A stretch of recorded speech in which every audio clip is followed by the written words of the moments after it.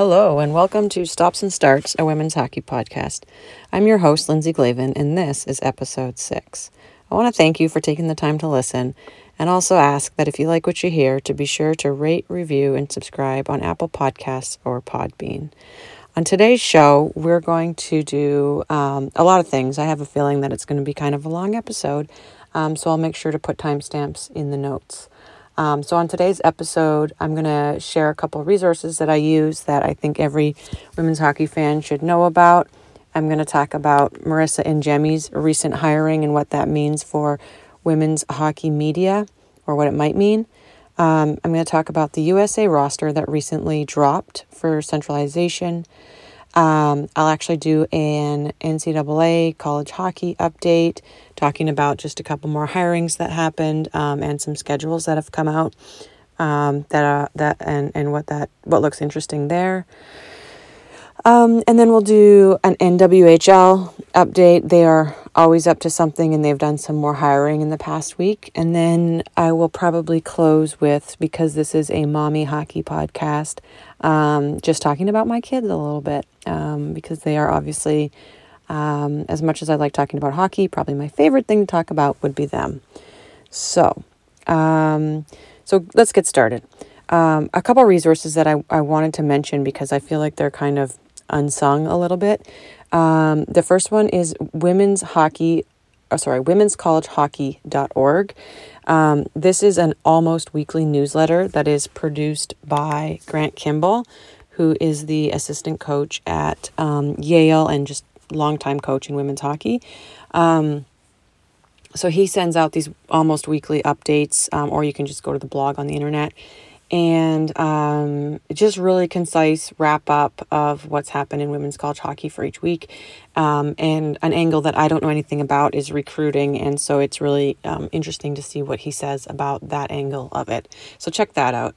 The other thing I wanted to mention that I used actually in preparing for today's podcast is a website that's ran by Mike Murphy, and it does have a Patreon if you wanted to support it, but it's also free if you want to just use it. It's a website called theirhockeycounts.com, and basically it lists statistics, points and advanced statistics for NCAA, CWHL, NWHL, and international. But one of the really neat things, there's a lot of neat things on it, but one of the really neat things that I like about it is that he has the time on ice statistics for the international games, to the extent that they exist. And I remember a few years ago, the time on ice stats were out there. I forget who published it. It might have been on like an NBC website for the Olympics. And then one day, and it was there for months. And then one day I went back and it was just gone. Like they had taken it down for some reason. So Mike's website, theirhockeycounts.com, is great because he has all that information. And he's a guy that believes in archiving. So I don't think that the information is going to disappear anytime soon. So if you are a women's hockey fan, those are two websites that I think every fan should know about: womenscollegehockey.org and theirhockeycounts.com. So moving on, so people who follow women's hockey know the name Marisa Ingemi. She got a job. So first of all, she is a person who writes about all kinds of different sports, but she writes about women's hockey and men's hockey. And she's very good at writing about women's hockey, and just reporting on it. She has a lot of sources and stuff like that. And then not only that, she's also good at just having an opinion and stating and supporting and arguing her opinion. And I don't always agree with every opinion that she has, but I love just reading her stuff. And seeing what she has to say. And I think she's one of the best women's hockey writers out there. Sadly for women's hockey, but good for Marisa Ingemi, she recently got hired full-time to cover the Seattle Kraken. So she'll be moving to Seattle. That doesn't have a ton of women's hockey. So unfortunately for women's hockey fans, we may have lost one of our, best women's hockey writers, in terms of the quantity that she's going to be able to write next year. But that being said, her goal was to get back on having an NHL beat. And so I'm happy for her that she made that happen for herself. But it's, it's tough for women's hockey. There's not a lot of writers out there. And you could count on one hand the ones that actually write for like big publications like Marissa Ingemi did. She wrote for the New York Times as a freelancer, 538, Sportsnet, and I think it was called like NBC NHL or something like that, online. So super happy for her. But kind of bummed for women's hockey because I can't imagine she'll be writing as much in this coming year. So I think then one of the takeaways is just like, okay, who's going to fill her shoes? And are all those, she obviously pitched her stuff to those companies that I just mentioned. And hopefully the editors at those companies, like if she's not going to be writing these stories, hopefully they're finding somebody else to write them. Because it's a big year for women's hockey and it needs the coverage. All right. So that was something that came out this morning. And just one other thing I wanted to add on that, it was interesting. I think reporters and media people, they kind of, even though they are not the story, they cover a sport. The reality is that they sort of share a little bit about their lives, online, and that's just the way it is. So I remember 15, 16 months ago when COVID hit, I remember Marissa announcing that, she was a casualty of it and had lost her job at the Herald. And it was just really inspiring sort of to see her jump right into the freelancing and go hard with that to get by. And then also at least publicly never waver from like stating like, look, my goal is to get an NHL beat again. And good for her. She did it. I would think that the past year was tough. But it's quite something to sort of see how that goes. I mean, to see the person announce, "Oh, I lost my job," to see them fight through it with the freelancing, and see them then announce this exciting new thing where they reached their goal that they never wavered from. So good for her. And I'm sure I'll read some of her Seattle Times stuff about the Kraken. Okay, moving on. So. USA Hockey, after I ranted last week, they must have heard my podcast and said, God, we got to get this centralization roster out. That had to be what happened, right? JK. But anyways, after I published my podcast, probably not 12 hours later, USA Hockey published their centralization roster. So this section will probably take me a while to work through. But what they did is so we were expecting them to name 28 players to their centralization roster. They actually only named 27. So who knows? Maybe they just thought, there's no 28th we could name who actually has a shot at making it. Or are they keeping that spot open for like a mystery spot? Like maybe Casey Bellamy will unretire, or, maybe we can kind of hold this over the players to incentivize them to work hard. Like, come on, there's that open spot. Maybe they're going to bring someone else on that I have to compete against. Who knows, right? But at any rate, they currently have a centralization roster of 27. They will announce supposedly a roster of 25 for Worlds. They will announce this roster at the end of July. Worlds will happen in August. And then going back to that same pool of 27, they'll all train together until Christmas time, at which point they will name a roster of 23 for the Olympics. Okay, so currently at 27, going to go down to 25, back up to 27, and then back down to 23.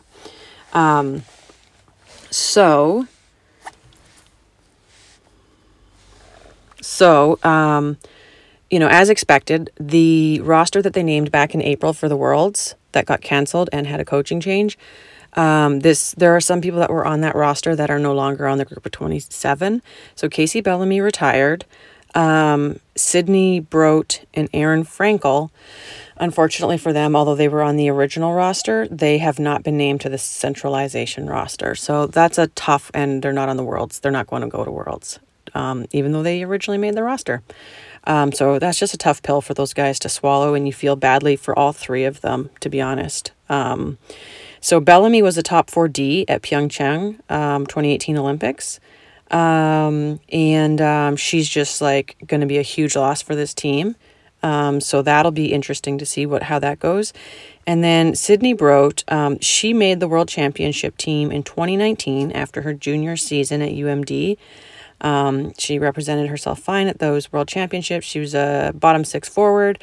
And then she came back to UMD for her senior season. She had an incredible senior season. Her point total went from like 20 as a junior to 40 as a senior. So you can just see the impact on the confidence and like skill level that it has for these players to get to go to be in the national program. So Sydney Brote, she graduated in 2020. And then unfortunately just, with COVID and everything, like her opportunities have kind of dried up as far as the national team currently. And she recently signed in Europe. The other person that was on the original 2021 Worlds roster, who's not there anymore, is Erin Frankel. She was a goalie. And you really feel for Erin Frankel. She's represented Team USA in an exhibition game, in a rivalry series game, but she's not represented them in an IHF game at the senior national team level. And she has done everything to put herself in that position to be selected. It's a ridiculous roster to try to make. And then COVID and coach changes obviously haven't helped her. So she is a senior from Northeastern University. She won the Patty Kaz this year. She's a goalie, 0.81 goals against average her senior season, 0.965 save percentage. I think her team lost 2 games all year. They lost in overtime in the national championship game on a bizarre goal from behind the net. So like Frankel literally did everything she could have done to put herself in a position to make this team. There's strong cases for the 3 goalies that they selected. But I think that the main takeaway is just like, my God, it is hard to make this national team. There's also this little part of me that wonders if it was strategic of them of the coaches to not select her for centralization, and take these other 3 women, who we'll get to in a second. I almost wonder if it was strategic just because Erin Frankel does have the opportunity to go back to college, be in that supportive environment, actually get another 40 games to play, versus if they centralize her and don't centralize one of the other older goalies. Those other older goalies would be like wandering in the wilderness of the PWHPA or the NWHL or Europe. So I just kind of wonder if it was strategic in that regard. And USA Hockey still has plans to have Erin Frankel represent the country in an IIHF tournament down the road. So those are the 3 that were on the roster that just a couple months ago that unfortunately will not be. Sydney Brote, Casey Bellamy, and Erin Frankel. So now what I wanted to do, and then I should say the players that did get added. So remember that original Worlds roster had 25. Take away the 3 that got cut or retired. That gets you down to 22. Then 5 people got added. So the players that got added were Maddie Rooney, who's a goalie and an Olympian. Jinsey Dunn got added. She's a defender. Callie Flanagan got added. She's a defender. And then, and those 2 are 24 and 25 years old. And then they also added a couple young people, Lacey Eden and Abby Murphy. Lacey Eden and Abby Murphy just finished their freshman seasons in college. So that's your centralization group. If we kind of work through it now by position, I'll try to just share some observations. Okay, so at the goalie level, they are basically, in the end, after cutting Frankel, they're left with Maddie Rooney, Alex Cavallini, and Nicole Hensley. So that's the same crew that they brought to the 2018 Olympics and won gold with. And at first I was like, oh, that's interesting. They're going to have the same goalies as last time. I bet that doesn't happen very often because on the Canadian side, I don't think it has happened. Interestingly, on the American side, having the same goalies at the Olympics is actually quite common. So 1998 and 2002, they had the same goalie tandem. 2006, they had Shanda Gunn and Pam Dreyer, that they were both one-time Olympic goalies. And then in 2010 and 2014, again, the United States had the same goalies. It was Molly Schaus, Brianne McLaughlin, and Jessie Vetter both times. And now they're going to do it again, where in 2018 and 2022, they're bringing the same goalie trio. So not actually that unusual. I think that one of the greatest arguments for bringing these three that they chose, and not Erin Frankel. One, like I said, Erin Frankel could go back to college and be in that supportive environment to continue to get better. That's one reason. The other reason is you look at these three goalies that they have. All of them have huge wins at the IIHF level. So Nicole Hensley was in net for the gold medal game in the 2017 World Championship that they won in overtime at home right after their threatened boycott. So that was a big time pressure situation. So Nicole Hensley has that experience. In 2018 at the Olympics, they went with that same trio, but it was Maddie Rooney who was like their starter. And Maddie Rooney led them to gold in the shootout. Huge pressure on her. She was like 20 years old at the time. And then in 2019 at the World Championships, they went with Alex Cavallini. Again, the same trio, but a different one of the three who they were treating as their starter. They had her play all 5 games in the World Championships. She played great, and she led them to gold again in a shootout. So overtime and 2 shootout wins in the last 3 IIHF competitions for these guys. So if you're a coach of this team, why do you strike any one of those women off the list kind of thing? You know, they're still young, physically fit, presumably healthy. They're going to have a centralization to get their edge back after, not being in a college routine of playing 40 games a year. There's, I think, a super strong argument for taking those 3 and not canceling one of them and bringing Erin Frankel. Some of it might just to be like the changes in coaches, right? Bob Corkum was an East Coast guy, and he might have saw things differently than Joel Johnson, who's, from Minnesota. So just, I guess, different coaches are going to want different things. And it's, kind of, you see how hard it is to make this team. Like, Hensley was on the team in 18. So actually, I misspoke. At 2019, she wasn't at the 2019 World Championships when Cavallini played 5 games. But like Emma Polozny was a goalie at the 2019 World Championships. She was there briefly. She's gone. And then Erin Frankel was on the roster for 20, but those ones were canceled.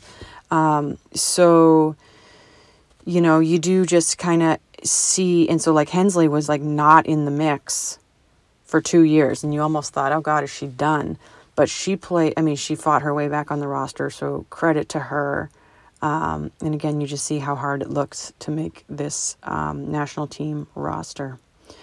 So that's the goalies.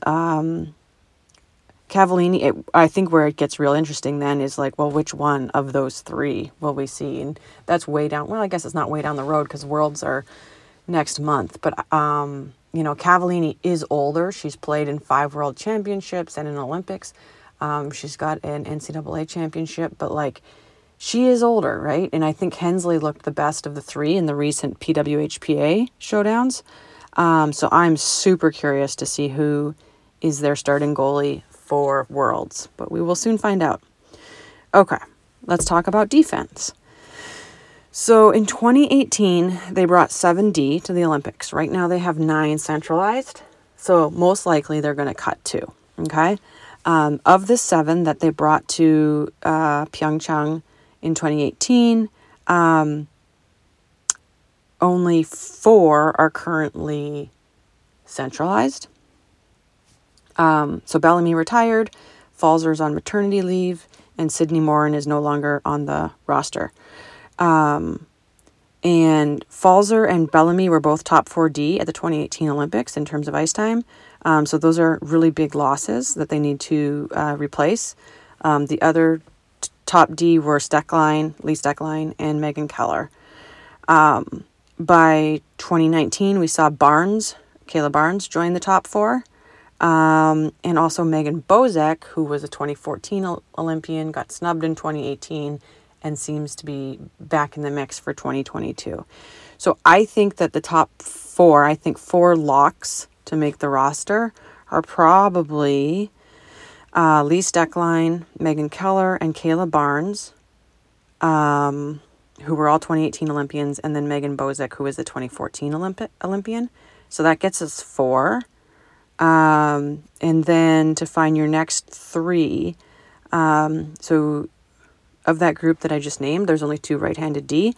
Of the centralized group, Callie Flanagan and Natalie Buckbinder are also right-handed D. So I think one of them is going to make the roster.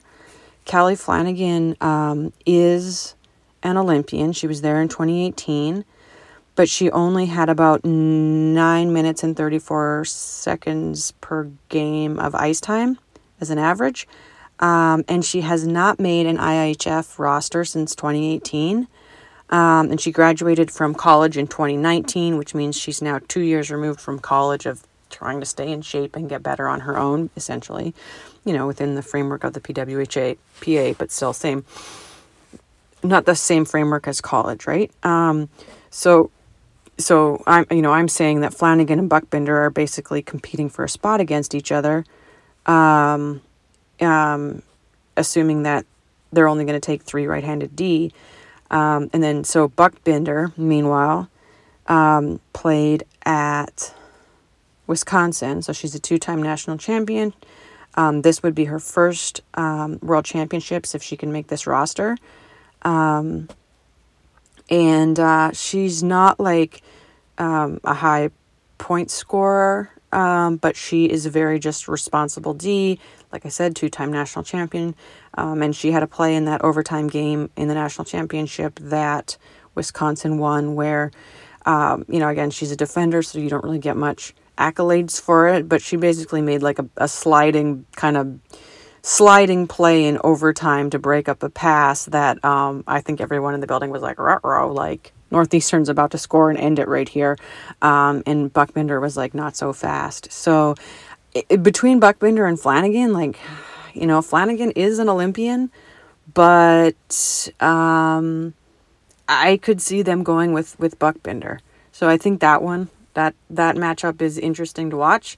The other option, of course, is that they could take 4 right-handed D. Maybe both those ladies will make the roster. But I think it's going to be perhaps one of them. So then that leaves us with 2 more spots on D that need to get filled. The remaining 3 defenders that I haven't talked about are Caroline Harvey, Jinsey Dunn, and Savannah Harmon.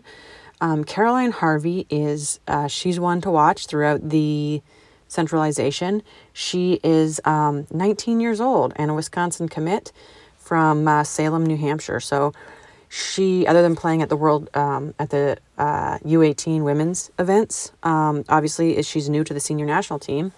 And I mean, they like their young players. I guess seeing her centralized is no different than them centralizing Kayla Barnes before her freshman year of college, or centralizing Jinsey Dunn back in 2014 before her freshman year of college. But it still just catches you off guard, right? When you go down a roster, you're like, Caroline Harvey, I've never heard of her. Oh my God, she's 19 years old. So on the one hand, I'm like, is this person really going to make the roster? I don't know. She's 19 years old. But guess what? They are bold, and they have a history of taking these young players, right? Like Kayla Barnes, they took her and they won a gold medal with her on the roster. So who knows? Maybe one of these last 2 spots is going to go to Caroline Harvey. So she's one to watch in the upcoming next few months. Jinsey Dunn is so awesome, and for the Ohio State fans that are listening, we all are in Jinsey Dunn's corner. She was part of the group that sort of re-legitimized Ohio State as a national power. She is a 2-time All-American first team and a 1-time All-American second team. She graduated in 2020, so she got robbed of that opportunity to represent Ohio State in the NCAA championship. But her last play as a collegiate player was she had the puck behind the net in her own zone, and she did a long pass out sort of hitting somebody on, I think they were outside the blue line, so in the neutral zone. And that individual then like skated down the ice and scored in overtime. But just Jinsey Dunn, she does a lot of things well, but like one of them is just like that confidence and poise and vision on the ice. So her last play was basically to assist an overtime winner for Ohio State to win the WCHA tournament. Something that was the first time Ohio State ever did in their 20 plus year history. So, and then like Jinsey Dunn, in addition to the All-American accolades, she, as a defender, she finished her career with 99 points in 4 years. She had that centralization with the USA Hockey when she was not even yet a freshman, and yet somehow she's never really made it to the senior team. So you kind of just wonder, like, is this finally it? Is it finally going to happen for Jinsey Dunn? With the head coach being Joel Johnson, who is he coached in the WCHA, so he knows what she's all about. You know, you kind of think that helps her a little bit in my mind, but we'll see. Again, this is just like brutally difficult to try to make this roster.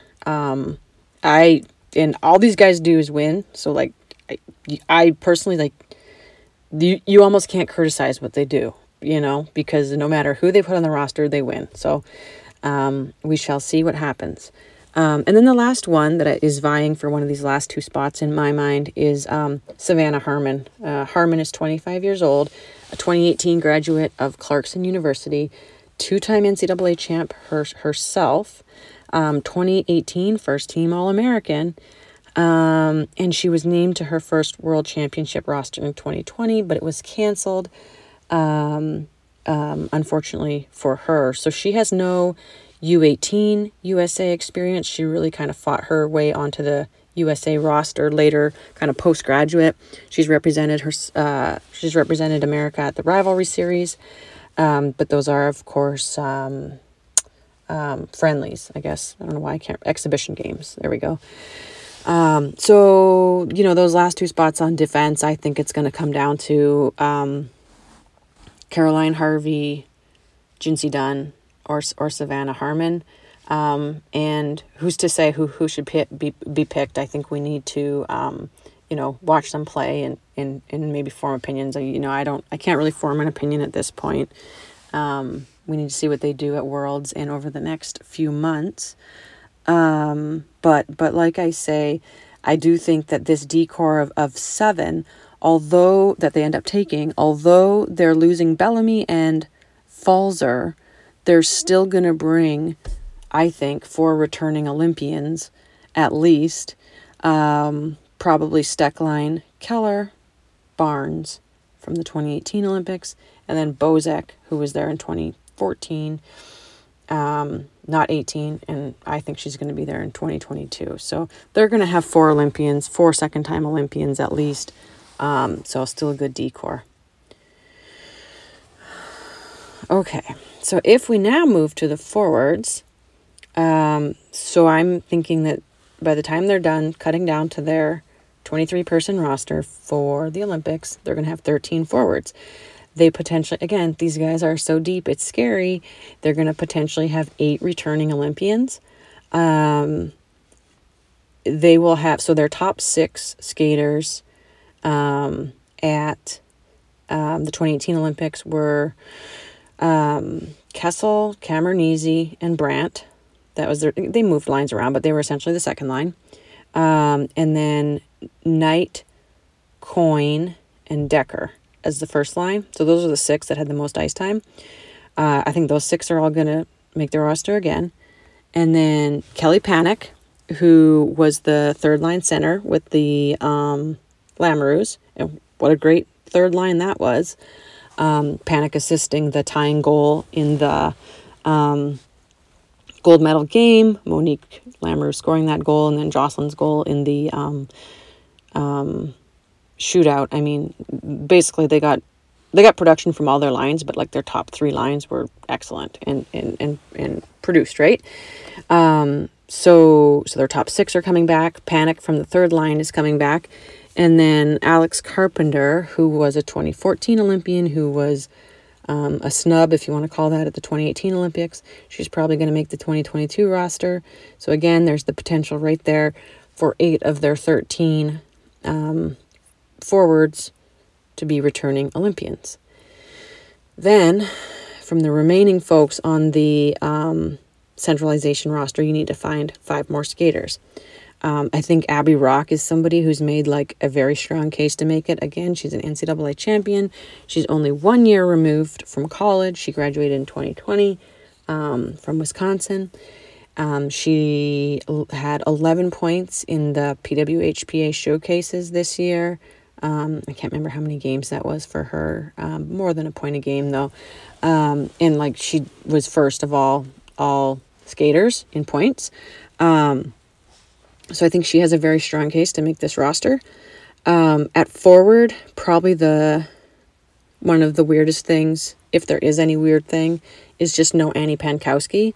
Pankowski's another one who she was centralized twice in the past, couldn't crack the roster. Her senior year in college, she did amazing. Basically willed her team to an NCAA championship. She got herself onto the 2019 World Championship roster, scored a goal in that gold medal game. Also scored a goal in the shootout of that game to help them win gold. So, like, if there's anyone who's not on the roster where you're like, oh gosh, I hope this doesn't hurt them, who could be on the roster, Annie Pankowski's, she comes to mind. But again, we'll talk about who their other options are, and there's some other good ones here. So if, a lot of their players retired after the last Olympics, but like they were not top 2 lines type people. The Lamoureux, obviously, you're really going to miss. But they still weren't on the top 2 lines. Whether they should have been is a different story. But anyways, they weren't. But like Annie Pankowski, she's an available player and she's not being centralized. That's I think one of the only ones where you're kind of like, should she? Is this going to hurt Team USA? So I have so far said, I think 9. Yeah. So you got to find 4 more players of the folks that they have centralized. So the other options are they have Haley Scamura. These are people that are centralized. Haley Scamura. She was at the 2019 World Championships. She's another one who kind of fought her way onto the roster later in life, sort of after, I think she even had a year or 2 of NWHL experience by the time she made the roster. She played at Northeastern. She's from New York. She was, just a 3rd or 4th line player. So I think she's at risk. There's no guarantees there for her to make it. We're going to have a Western coach. So we'll see what happens for Scamura. I think the same is true of Jessie Compher. Compher just finished her senior year at BU. She was on the 2019 World Championship roster, but again, she was like a 3rd or 4th line player. And she played in BU. So I think those guys are real bubble players, even though they're bubble players to make this roster. Even though they were on the 2019 World Championship roster. They will be competing against Lacey Eden and Abby Murphy, who as I mentioned earlier, they just completed their freshman year in college. Again, that's just the USA loving the young ones. Lacey is at Wisconsin and Abby's at Minnesota. I don't know a ton about them. So again, I'm curious to see what they bring in the next 6 months as the team plays these exhibition games as part of their centralization. I think those 2 are going to be really interesting to watch. Britta Curl, she's a rising senior. She's also centralized. She's a rising senior at Wisconsin. Curious to see what she brings. Obviously, they see something in her that they like.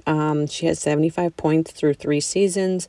That was, I think, in my mind, I mean, she's, I don't know. She's not really doesn't come with the star power that we hear about with a Lacey Eden. So I don't know. Britta Curl was, I mean, we'll see if she makes it. I don't think she's super favored to make it. And then lastly, somebody who I think might crack this roster is Grace Zumwinkle. Incredibly, so she still has not, she's got through 4 years at Minnesota, captained the team this last year, finished with 148 points, which is an incredible feat in the WCHA. She was a top 3 Patty Kaz finalist this year, so great player, big player, great shot, can handle the physicality, good leader. I think that she is going to finally make it onto a roster. I think she made the 2020 roster, but again, that was canceled. So I think she's in. And then, like I said, so I think we're going to have 8 returning Olympians. I think Abby Rock for number 9. I think Grace Zumwinkle for number 10. And then I think the last 3 spots, I don't know who they're going to go to. Those individuals that I named, I think are going to kind of fight for those last 3 spots. So that is the USA centralization roster. Just a couple comparisons to the Canadian roster, who they also have their centralization roster. So both countries have 5 players over the age of 30. The final rosters might not have 5, obviously. However, Canada's players over 30 are older than America's.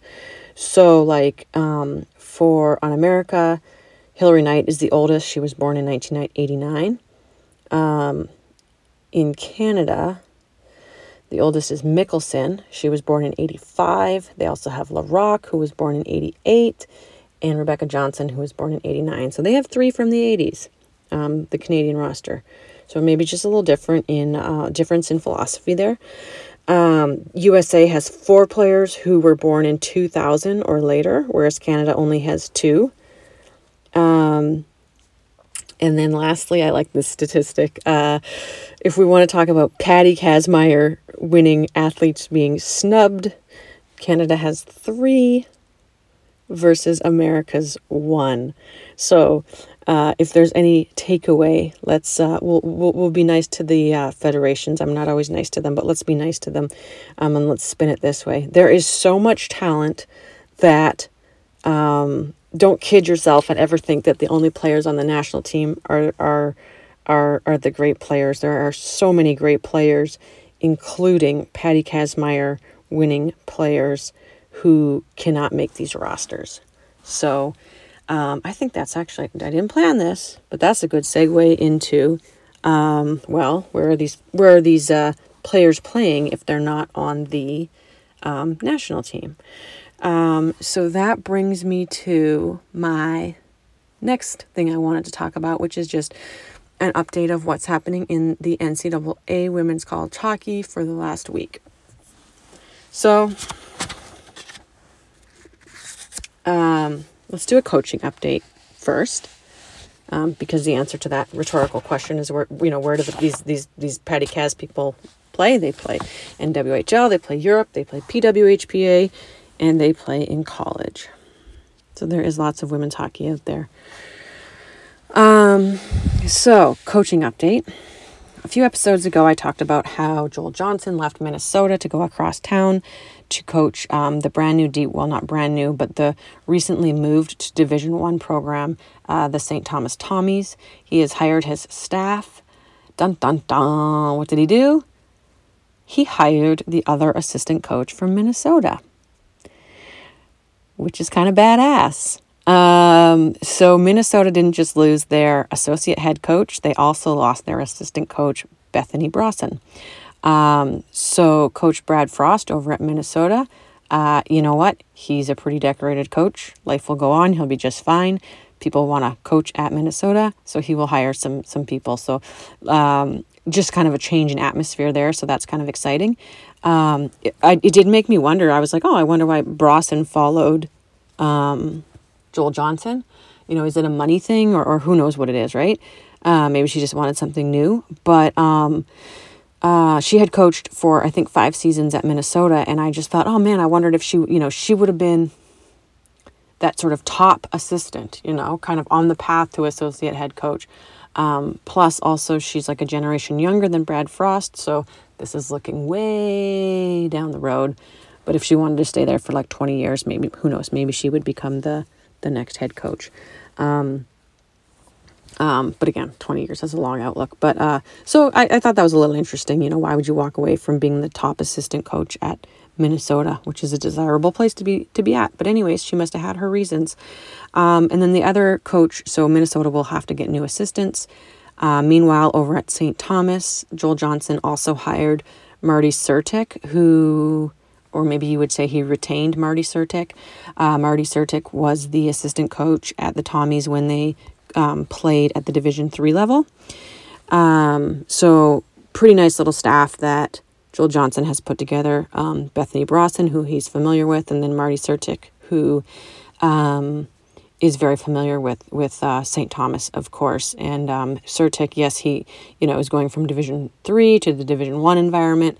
So he might have some nuances to learn, but as far as hockey goes, he played AHL hockey. There's no reason to believe that he cannot coach Division I women's hockey. So that's, the coaching staff at St. Thomas all filled out, ready to go. And then we'll see who Minnesota hires. Still haven't heard who Mercyhurst has hired. So I will mention that as soon as that happens, because they're also looking for an assistant coach. And there's lots of openings across the nation still. Another big hiring in the college level last week was University of Minnesota Duluth hired Laura Schuler as an assistant. Again, kind of unusual. Laura Schuler used to be a head coach, and she's now going to be an assistant coach. She was the head coach at Dartmouth. I'm not sure if Dartmouth didn't renew her contract or if she chose to leave. But regardless, I think that Laura Schuler has a pretty incredible resume, and so UMD's coaching staff bios are just pretty strong right now, with Maura Crowell as the head coach and Laura Schuler as the assistant coach, and then also Laura Bellamy as another assistant coach. Laura Schuler, she was an Olympian for Canada back in 1998. She won an NCAA championship as an assistant coach with UMD in 2010. So a little bit tricky. She was at UMD as an assistant coach, then she left, and now she's coming back. And then also she coached Canada's senior team for 3 or 4 years. In coaching the senior team, she never did win gold, but she also never got destroyed. So she's a competent coach. I'm not sure why she went from head coach to assistant coach. And actually, this is the second time in her career that she's done it, which is something I recently learned, courtesy of a poster on the USCHO message board. But so maybe Laura Schuler is just you know what, I like the assistant coaching role. Who knows, right? But that is a perspective that is completely valid if it is the case. And I think that, again, she, like I said, Olympian, coached that Hockey Canada team, so she knows exactly what Hockey Canada likes in their players in terms of personality, how they conduct themselves, how they play. So I think, so she'll be able to mold players in that image. So I think she'll have really good recruiting potential. And then also just she's going to be a strong, her head coaching success at the college level wasn't great, but she also coached at Dartmouth, which certain schools are easier to win at than others, and that Dartmouth tenure was kind of broken up with her going off to the Olympics to coach in 2018. So my point is just that I think she's going to bring a ton to UMD, and I think also that UMD now puts themselves in a position where just from an employee perspective, they essentially have 2 coaches who are head coach capable, which my guess is that makes, from a work perspective, that just makes life so much easier for everybody on the staff. So pretty cool, pretty big move by UMD. And we'll see what comes of it. They play in a very challenging conference. And they found a way to get into the NCAA tournament this year. Minnesota and Wisconsin are both going to be down some person power, what with players being away centralized.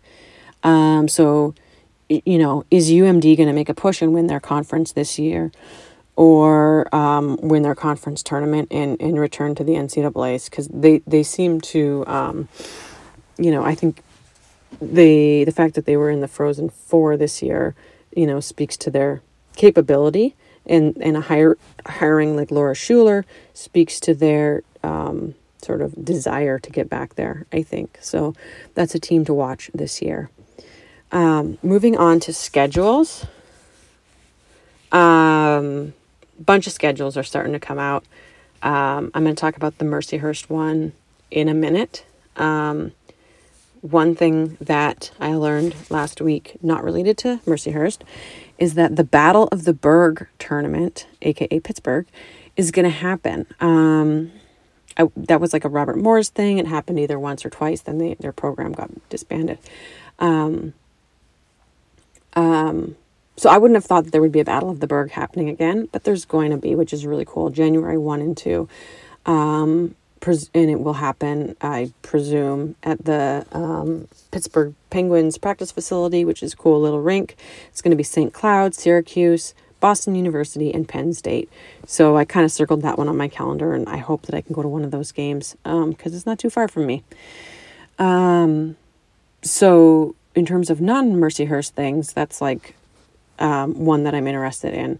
Now, Mercyhurst also dropped their schedule, and I think their schedule is like super fun, other than the absence of Robert Morris. So they're non-conference people that they're playing. They're going to play RPI at home. What makes that exciting is they're actually playing it at Homecoming. They have not played at Homecoming for ages, and they're allowed to have fans in the building again. So that's cool. They're going to play Colgate on the road. Colgate is a ranked team and has a beautiful rink. That's fun. Mercyhurst is going to play Franklin Pierce and also Long Island University. They're going to play them at home. Those are fun non-conference games because they've never played those teams before. They're going to play Union on the road. That's fun because I'm pretty sure they've never played. I think they've only played Union once in program history, and they've never played at Union. And Union is in, I think the name of the town is Schenectady. I don't know if I'm saying that right. But again, that'll be a new experience for the players. I personally enjoyed seeing the different rinks and traveling to different places when I was a player. So I like this nerdy stuff. Mercyhurst is also going to host St. Lawrence at home. They have a great history with St. Lawrence, kind of similar in sort of, I think, they're evenly matched teams typically. And St. Lawrence was receiving votes by the end of the year. They won't have their best player because she's been centralized with Canada, Julia Gosling. But St. Lawrence will still be a good test for Mercyhurst, and I think anytime that they play St. Lawrence, it's a great series. So that's a good one. And then Mercyhurst also is going to go to Nashville for a Thanksgiving tournament to play. The other three teams there will be Colgate, Boston College, and Minnesota. So I'm not sure which two of the three they will play. But just going to Nashville will be cool to be in one of those tournaments. And then their non-conference schedule is very NUHA and ECAC heavy. So getting an opportunity to play BC is a crack at a Hockey East team. Getting to play Minnesota obviously would be a WCHA team. And all three of those teams, Colgate, BC, and Minnesota, should be top 10 teams. So that's a pretty exciting non-conference schedule. There's, I think, stuff to be excited about for every single game. So I'm pumped for that schedule. And I'm going to try to make it to at least one game, but maybe two. I'm trying to think. I don't know when all these games are happening. Obviously, Homecoming their first game is September 24th or 25th. So we're not far from the beginning of college season. I don't know when these other games are happening. Maybe if I go to a non-conference game, it would make sense to go watch them play, like, one of their conference opponents as well. But we'll see. Personal schedules fill up quickly and weekends fill up quickly, so we shall see. Okay, so the last thing I should mention on the college scene before we move on to the second to last section, the NWHL section, just real quick, Robert Morris announced that they're actually going to try to raise the money to save their women's hockey team and their men's hockey team. No idea if it's performative or if they're actually into it. What they published on their website, and again, this is such a joke, like as of like a month or 2 months ago or whatever, when they cut the team, they were bragging about their fundraising abilities. They're like, we raised $100 million ahead of schedule. Blah, blah, blah. We're so amazing. Our fundraising capability, our support, blah, blah, blah. And then now when it comes to like reviving the hockey team, they're like, oh, hockey players, please help us raise this money, like kind of acting like they're broke and like need all this financial help. So I don't know. I mean, is it performative so that they don't get sued? Are they actually into saving this program? I have no idea. Short term and even medium term, a ton of damage has been done to the programs, if not killed them altogether. But I think that it's worth trying to save the programs for the long-term benefit of what it could mean for the players and staff that get to play on the team, as well as the impact that it has on girls and women's hockey in Pittsburgh and in the surrounding area, as far as like what it means for College Hockey America and NCAA hockey, Division I for women. So fingers crossed that program's still on life support, but they made the news last week. Okay, let's move on to the NWHL. This is my longest podcast ever. If you are still listening, if you have listened to all 52 minutes so far, thank you so much for listening. And if you're just jumping around to the parts that you like, welcome to the NWHL section. I have no idea why this podcast, well, I do know why this podcast is so long. It's because a lot of stuff happens every week. But certainly my goal is not to have such long podcasts, but it happens. It's a monster. And here we go with the NWHL, what they were up to last week. So the fourth team out of 6 hired a new GM this year. Carolyn, I forget her last name. I don't even think I'm saying her first name right. The Boston Pride's GM got a job with the Chicago Blackhawks as a scout, so good for her. And so that left an opening, and President Colleen Coyne of the Boston Pride hired Danielle LaRucco from Brown, graduated in 1997, to be the new GM. Danielle LaRucco has experience. In her career life, she's worked for Adidas, and she's also worked for kind of running various hockey organizations. So this should be right up her alley. It was kind of interesting. You see how quickly how hockey is like, well, not just hockey, everything is about networks, right? Like Colleen Coyne knew Danielle LaRucco from back in the day, basically. Back in the day, like Eastern hockey in the 90s, in US. So, and that's not to suggest that LaRucco is not qualified. She's totally qualified. But the point is just that, like, you always need people from your network in powerful positions if you're trying to break into something. Or maybe you don't need it, but it helps, right? So that kind of just jumped out at me when I was reading the press release. And Colleen Coyne, like, referenced kind of knowing her from back in the 90s. Just as a reminder, the other new GMs this year are Anya Packer for the Riveters, Christy Clark for the Toronto Six, and Alex Moed for the Connecticut Whale. Signings continue for the league. So that's that. I would like to know when their schedule is coming out. They don't normally announce when their All-Star Game is or where it's going to be played for quite some time. But I'm looking forward to seeing a schedule for these guys, and see if there's going to be any neutral site games near me. I'm also looking to see them announce a new, I don't know the right title here, like an NWHLPA director, like what Anya Packer used to be, because it was very clear that she just drove so many results for improving circumstances for the players. So like she left massive shoes to fill, and she left that role a few months ago now. And we're still waiting to hear who's going to replace her. So I'm curious about that.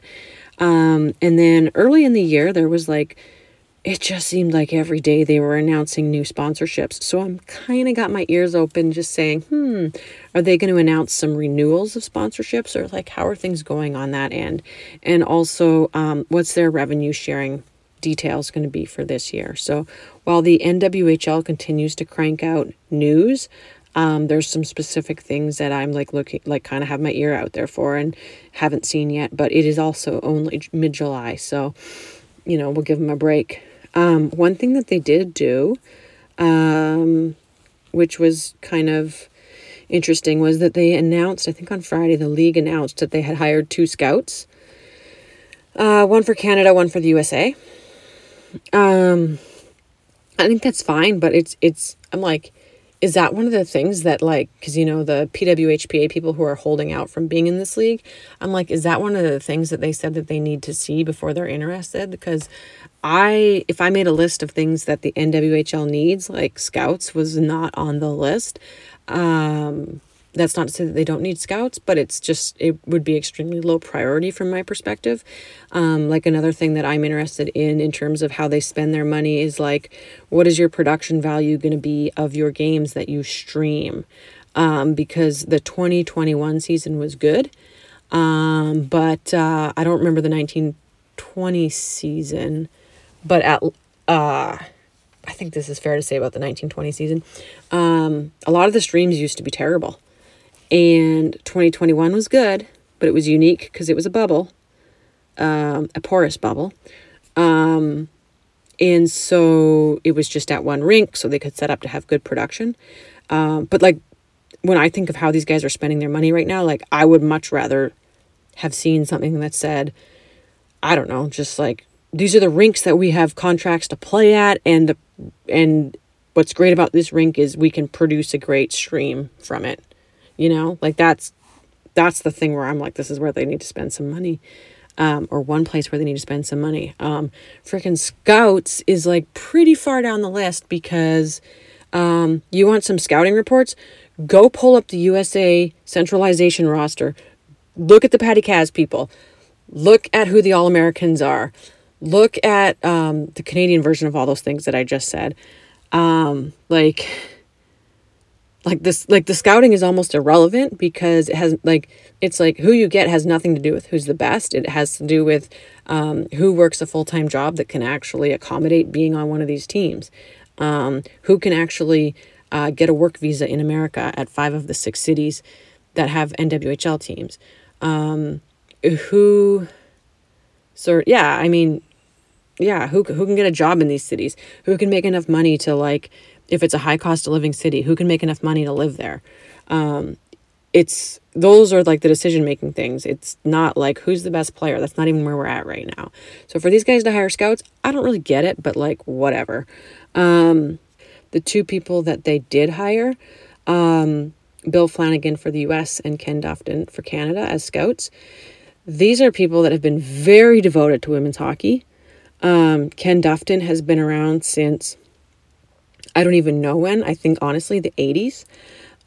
He ran a hub for like national team players in the late 90s and early 2000s. He coached Hockey Canada at the World Championships in 2003-04. Bill Flanagan is sort of he's like a next generation Jack Brote or Paul Kennedy. He's a girl dad turned women's hockey supporter. He funded a whole bunch of the stuff that the New Hampshire PWHPA hub did this past year. He's switching from the PWHPA over to the NWHL. Now, one thing I will criticize about the Dufton hire. So first of all, I was like, well, is this really how you need to be spending your money right now? So that's one criticism. The other thing about the Ken Dufton hire is he is the assistant coach of the Ryerson Rams, and Lisa Haley is the head coach of the Ryerson Rams, and she's also like the VP of hockey operations for the NWHL. So one thing about her hiring him, so Ryerson is in Toronto, you haven't really like diversified. I mean, what is he seeing that she's not seeing? They coach the exact same team, so they're seeing the same opponents. Like, I don't really understand. I think it would have made more sense to get a scout from out west if it's really and truly about identifying talent, because Haley's already seeing the talent that exists in Ontario. So maybe get somebody from out west, maybe get somebody from Quebec, the Maritimes. That's just my thought on that. If there's any criticism to be made of that Ken Dufton hire. Unless the actual objective is more just like, here's a Hockey Canada, here's somebody who was tight with Hockey Canada at some point. Flanagan has a connection to the U.S. women's national team because his daughter's in the mix to make the Olympics. So is this even about scouting, or is it about, look, we're hiring people who are adjacent to Hockey Canada and U.S. women's national team? And maybe that was the goal. And from that perspective, maybe these hires make sense. But I think it would be neat to just kind of flesh it out a little bit more about what this scouting role is, what these guys are going to do, what their deliverables are, because I think that just kind of caught a lot of people off guard. Like, oh, well, we have a scouting department now. Okay, whatever. So, interesting development, and we shall see what comes of it. As far as Flanagan being a former PWHPA and now NWHL guy, you can take your pick in how you want to view it. Do you want to view it and say, ooh, fractures in the PWHPA? Or do you want to view it and say, ooh, bridge building between the PWHPA and the NWHL? So take your pick. But I know that for myself, when I saw the lack of media coverage that happened when that centralization roster got dropped last week, I can literally think of a couple Minnesota articles came out, and BC Interruption wrote something. But by and large, literally no media for it. And so from my perspective, it's just yet another reminder, like, people who care about women's hockey, we have got to be united and we have got to work together. So seeing Flanagan come over from the PWHPA to the NWHL, I want to hope that is a building of a bridge to a more united future. So one can hope. Whew, that was a lot of hockey talk. It's a good thing I had a coffee before I recorded this. Because that was 65 minutes. And now I feel guilty if I go on about my children. But I know that my parents probably listen to this part of the podcast, so maybe I should say something. Today's Saturday night, so we had, our summer continues, right? We're in that mode where, halfway through the summer, we've been having a really nice summer and everything, but there's that tendency where, like, you get your first thing in the mail related to school in the fall. Well, like, school is still 5 weeks away, but there's that tendency to be like, oh my God, summer's over. So something that I'm working on right now is just being like, no, summer is not over. We literally have 5 weeks left to enjoy. We are starting to prep to get ready for school, but school, we are refusing to enter that school mentality yet. I'll go online, I'll buy the stupid clear backpacks. I will, before they sell out, buy a bunch of masks for my kids, ramp up the reading and some math activities to make sure that the summer slide is not out of control. But for the most part, we're going to continue maintaining a summer mentality and enjoying our summer. What we have been doing basically is just nonstop swimming. That's all my kids want to do. And I really enjoy watching them swim at swim lessons. And then, so we do swim lessons every week. And then we also go to the outdoor pool. And I swear every time I take them, they're just like stronger and stronger swimmers. So it's like super fun. And then my daughter, especially watching her at swim lessons, she literally has a smile on her face the whole time. If she's swimming across the pool, whether she's doing a front stroke or a back stroke, she has a smile on her face. So it's just very nice to see. A couple days ago, my husband and I also actually hired a babysitter for our kids and went out, which was awesome. That's kind of a new world for us. Like, it's just amazing how the kids, it feels like things change really, really slowly. And then all of a sudden there's just drastic changes, you know, it feels like, because we weren't people that normally hired babysitters, A, because our childcare costs were already high, and B, because like it was just always such a production. I think the last time that we hired a babysitter, my son got himself really worked up at bedtime and like threw up everywhere. So it's just, you know, you kind of just feel like, what is even the point? But we had a really nice time going out, and I feel like, oh my God, we can actually do this on a semi-regular basis now. And then, so today went swimming this morning, and then my son had his first ever play date, this afternoon, which was really sweet. A little friend from school came over, and, they were very rambunctious. Boys and girls are sure different. But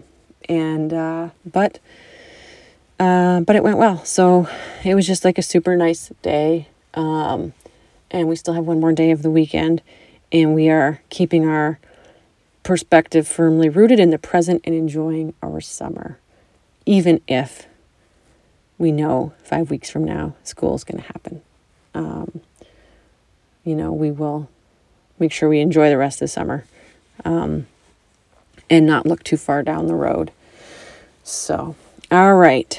Thus ends my longest ever Stops and Starts podcast. Thank you so much for listening. And what's the date? What's the date today? The 17th. Okay, so we are like 33 days away from Worlds. How awesome is that? And Olympics also in the meantime. So good sports time. And I can't wait to see what happens in hockey the next week. And we will chat in a week. Thanks for listening. Bye-bye.